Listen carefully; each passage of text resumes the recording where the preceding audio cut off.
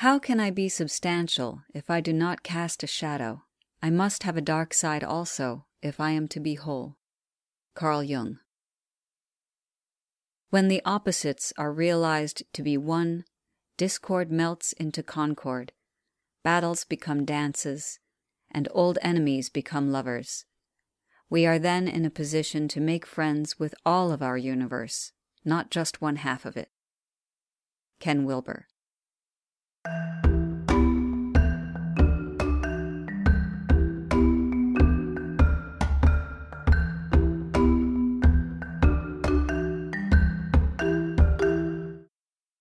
Welcome to Self-Talk. I'm Rachel Astarte. Today we're continuing our discussion about the human shadow, or those parts of ourselves that we keep out of the light, hidden deep in our unconscious.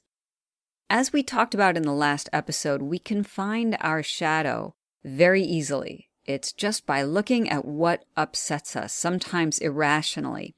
In other words, what upsets you and you just don't know why. We can find this in others, and we can find it in situations. We can even find it in what obsesses us in a positive way, not just a negative way. So these are all of our projections of the shadow, seeing what is hidden in us projected onto others or onto other situations. Usually these are elements that we have disowned in ourselves, elements of our psyche that are too distasteful for us to accept that we have, so we let others carry them for us. And then we get all bent out of shape about it, or about them. It's much easier to deal with something outside of ourselves than to deal with the murky insides of ourselves, right? So for the next 2 episodes, I wanted to share with you a couple of exercises that help integrate or help you to eat your shadow. And the first one that we're going to do today is called the 3-2-1 process, and that was developed by transpersonal psychology writer and philosopher Ken Wilber and his team at the Integral Institute. Well, before we get started with the exercise, let's talk a little bit about why integrating or assimilating or eating the shadow is important. It really comes down to energy. We leak our own personal energy out every time we project our stuff onto someone else. In order to be our highest selves, we need our own energy for the journey along our path to wholeness. So one of the great things about this particular exercise is that it allows you to recognize your shadow, first of all, and then integrate those unconscious thoughts and emotions that you have. That way, what you're doing is you're freeing up that energy that you've been using previously to hide parts of yourself, from yourself and from the rest of the world. So let's break down what 3-2-1 refers to. It refers to third person, second person, and first person perspectives. So when some part of ourself is threatening to us, what we tend to do is get distance away from it. We don't like that thing, just like anything else, a bad smell, you walk away from it.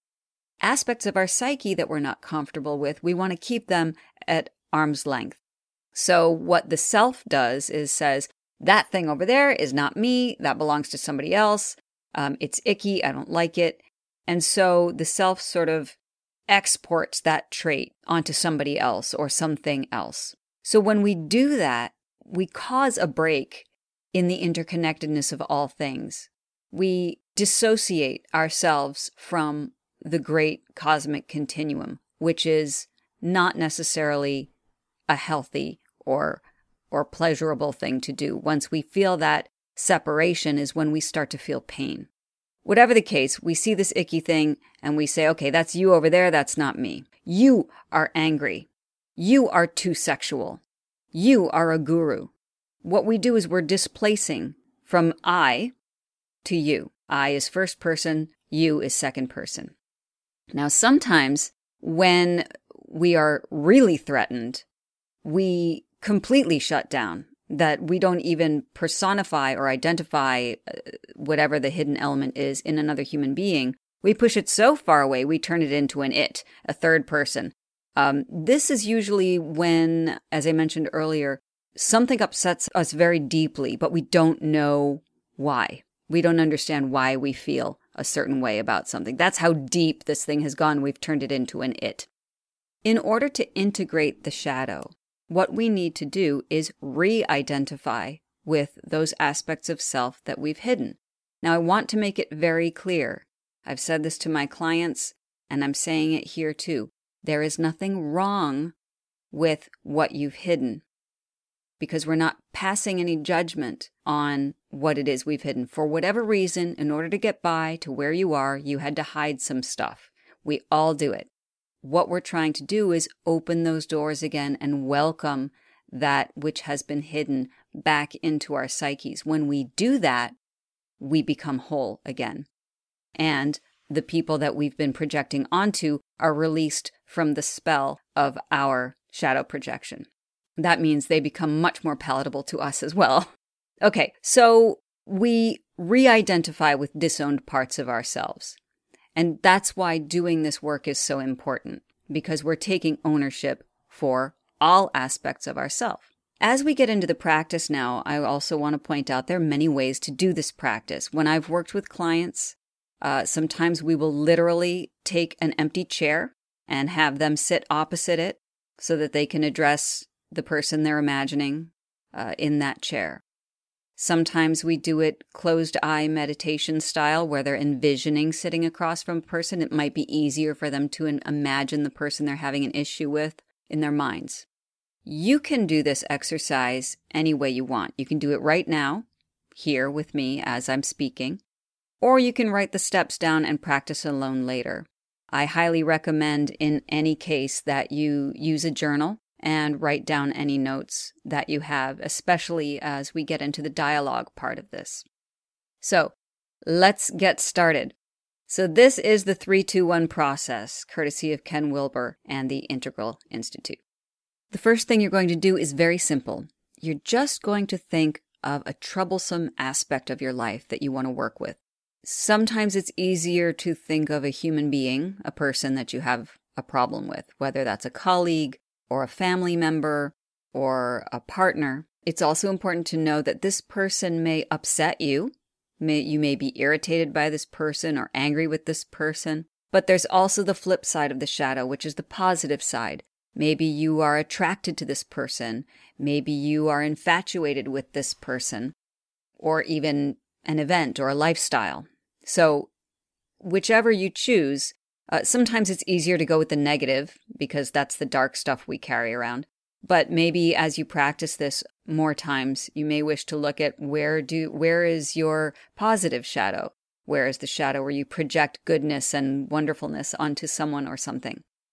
So that's part one. Just pick that person or thing right now. Okay. Now you're going to face that person. So imagine, and again, you may have a chair in front of you, or maybe you're sitting on the couch. You can scoot over and make room for this person, imaginary form, to take a seat next to you. What you're going to do is you're going to describe the qualities that most upset you, or the qualities that you're most attracted to if you're doing the positive, about this person or thing in third-person language. That means he, she, or it. So that putting it way out there. So, for example, she is selfish. So even though the person is there, that person sitting next to you is selfish. He's arrogant. That guy sitting next to me is arrogant. Or you're imagining an entity. It is a much healthier lifestyle than I have, or I could have. Okay? So you're going to talk about it out loud or write it down in your journal. And it's really important that you not wear kid gloves as you do this. Really let it all out, because that person or that situation is not going to know that you're doing this. This is for you only. So you may take a moment to do that. I won't wait for the entire dialogue to occur, but that's what you'll do. And you'll do it until you get it all out of your system.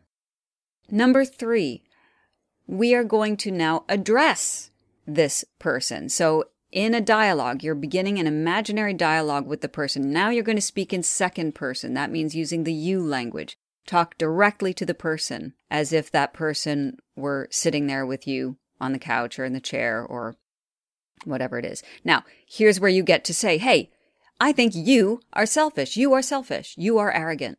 That whole lifestyle thing, that's so much healthier than I could ever live. And go on down the list. Say everything that bothers you. And you can also ask questions. Why is this happening? Why are you doing this to me? What is it you want me to know? What do you have to teach me? What is it that I need to know about your behavior, my perception of your behavior? And then imagine their response. It would be helpful for you to speak that imaginary response out loud. So that means go switch spots on the couch or in the chair. You're going to bounce back and forth and talk as that person. So she's selfish. You're selfish. Now she says, sitting next to you, well, I deserve a lot in life and I've worked hard for it. You see where this is going.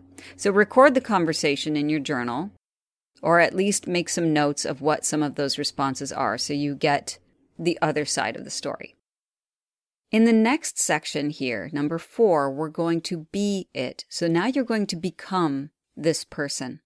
So that means that you are going to become those qualities that upset you, or that you're obsessed with, or that intrigue you. That means that you're going to use first-person language, I, me, and it's going to feel very strange, which is good, because that means it's working. The traits that you're taking on are the traits that you have been hiding. That's what's really important. This is the real work. When you say things like, I am selfish, I am arrogant, I live or I can live a healthy lifestyle. Whatever qualities you're working with, then you fill in with the first person statement, I am. I am overly sexual. Once you've gone through the list and done that, really take a moment, and this is the final step, take a moment to really feel and notice what you have disowned in yourself. What are these elements of selfishness, of arrogance, of healthy living, of overt sexuality, of wealth, whatever it is. Just sit with the part of you that is that trait. You don't have to abstract it. You don't have to make it conceptual, and please don't judge it. All you're doing is being that way. What this does is it shines that bright light on that which you've hidden, and when we shine a light on something, we take it out of the darkness, and we say it's worth looking at, and we integrate it. Just the process of sitting with that which we have hidden brings it to the table and lets us eat it. It lets us incorporate it into our life so that it no longer has to be projected outside of ourselves. That's all. It's that simple. So I suggest you do this exercise as often as you need to, considering as many people as you need to who upset you, or people with whom you are obsessed or fantasize about, or any life situation that you admire to the point of distraction. And do this as many times as you need to. In the next episode, we're going to continue the shadow work. We're going to use a guided meditation to help us integrate those hidden and unloved parts of ourselves. Until then, good luck with this 3-2-1 process and many blessings on your path. I'm Rachel Astarte. Thank you for joining me on Self Talk. Aho.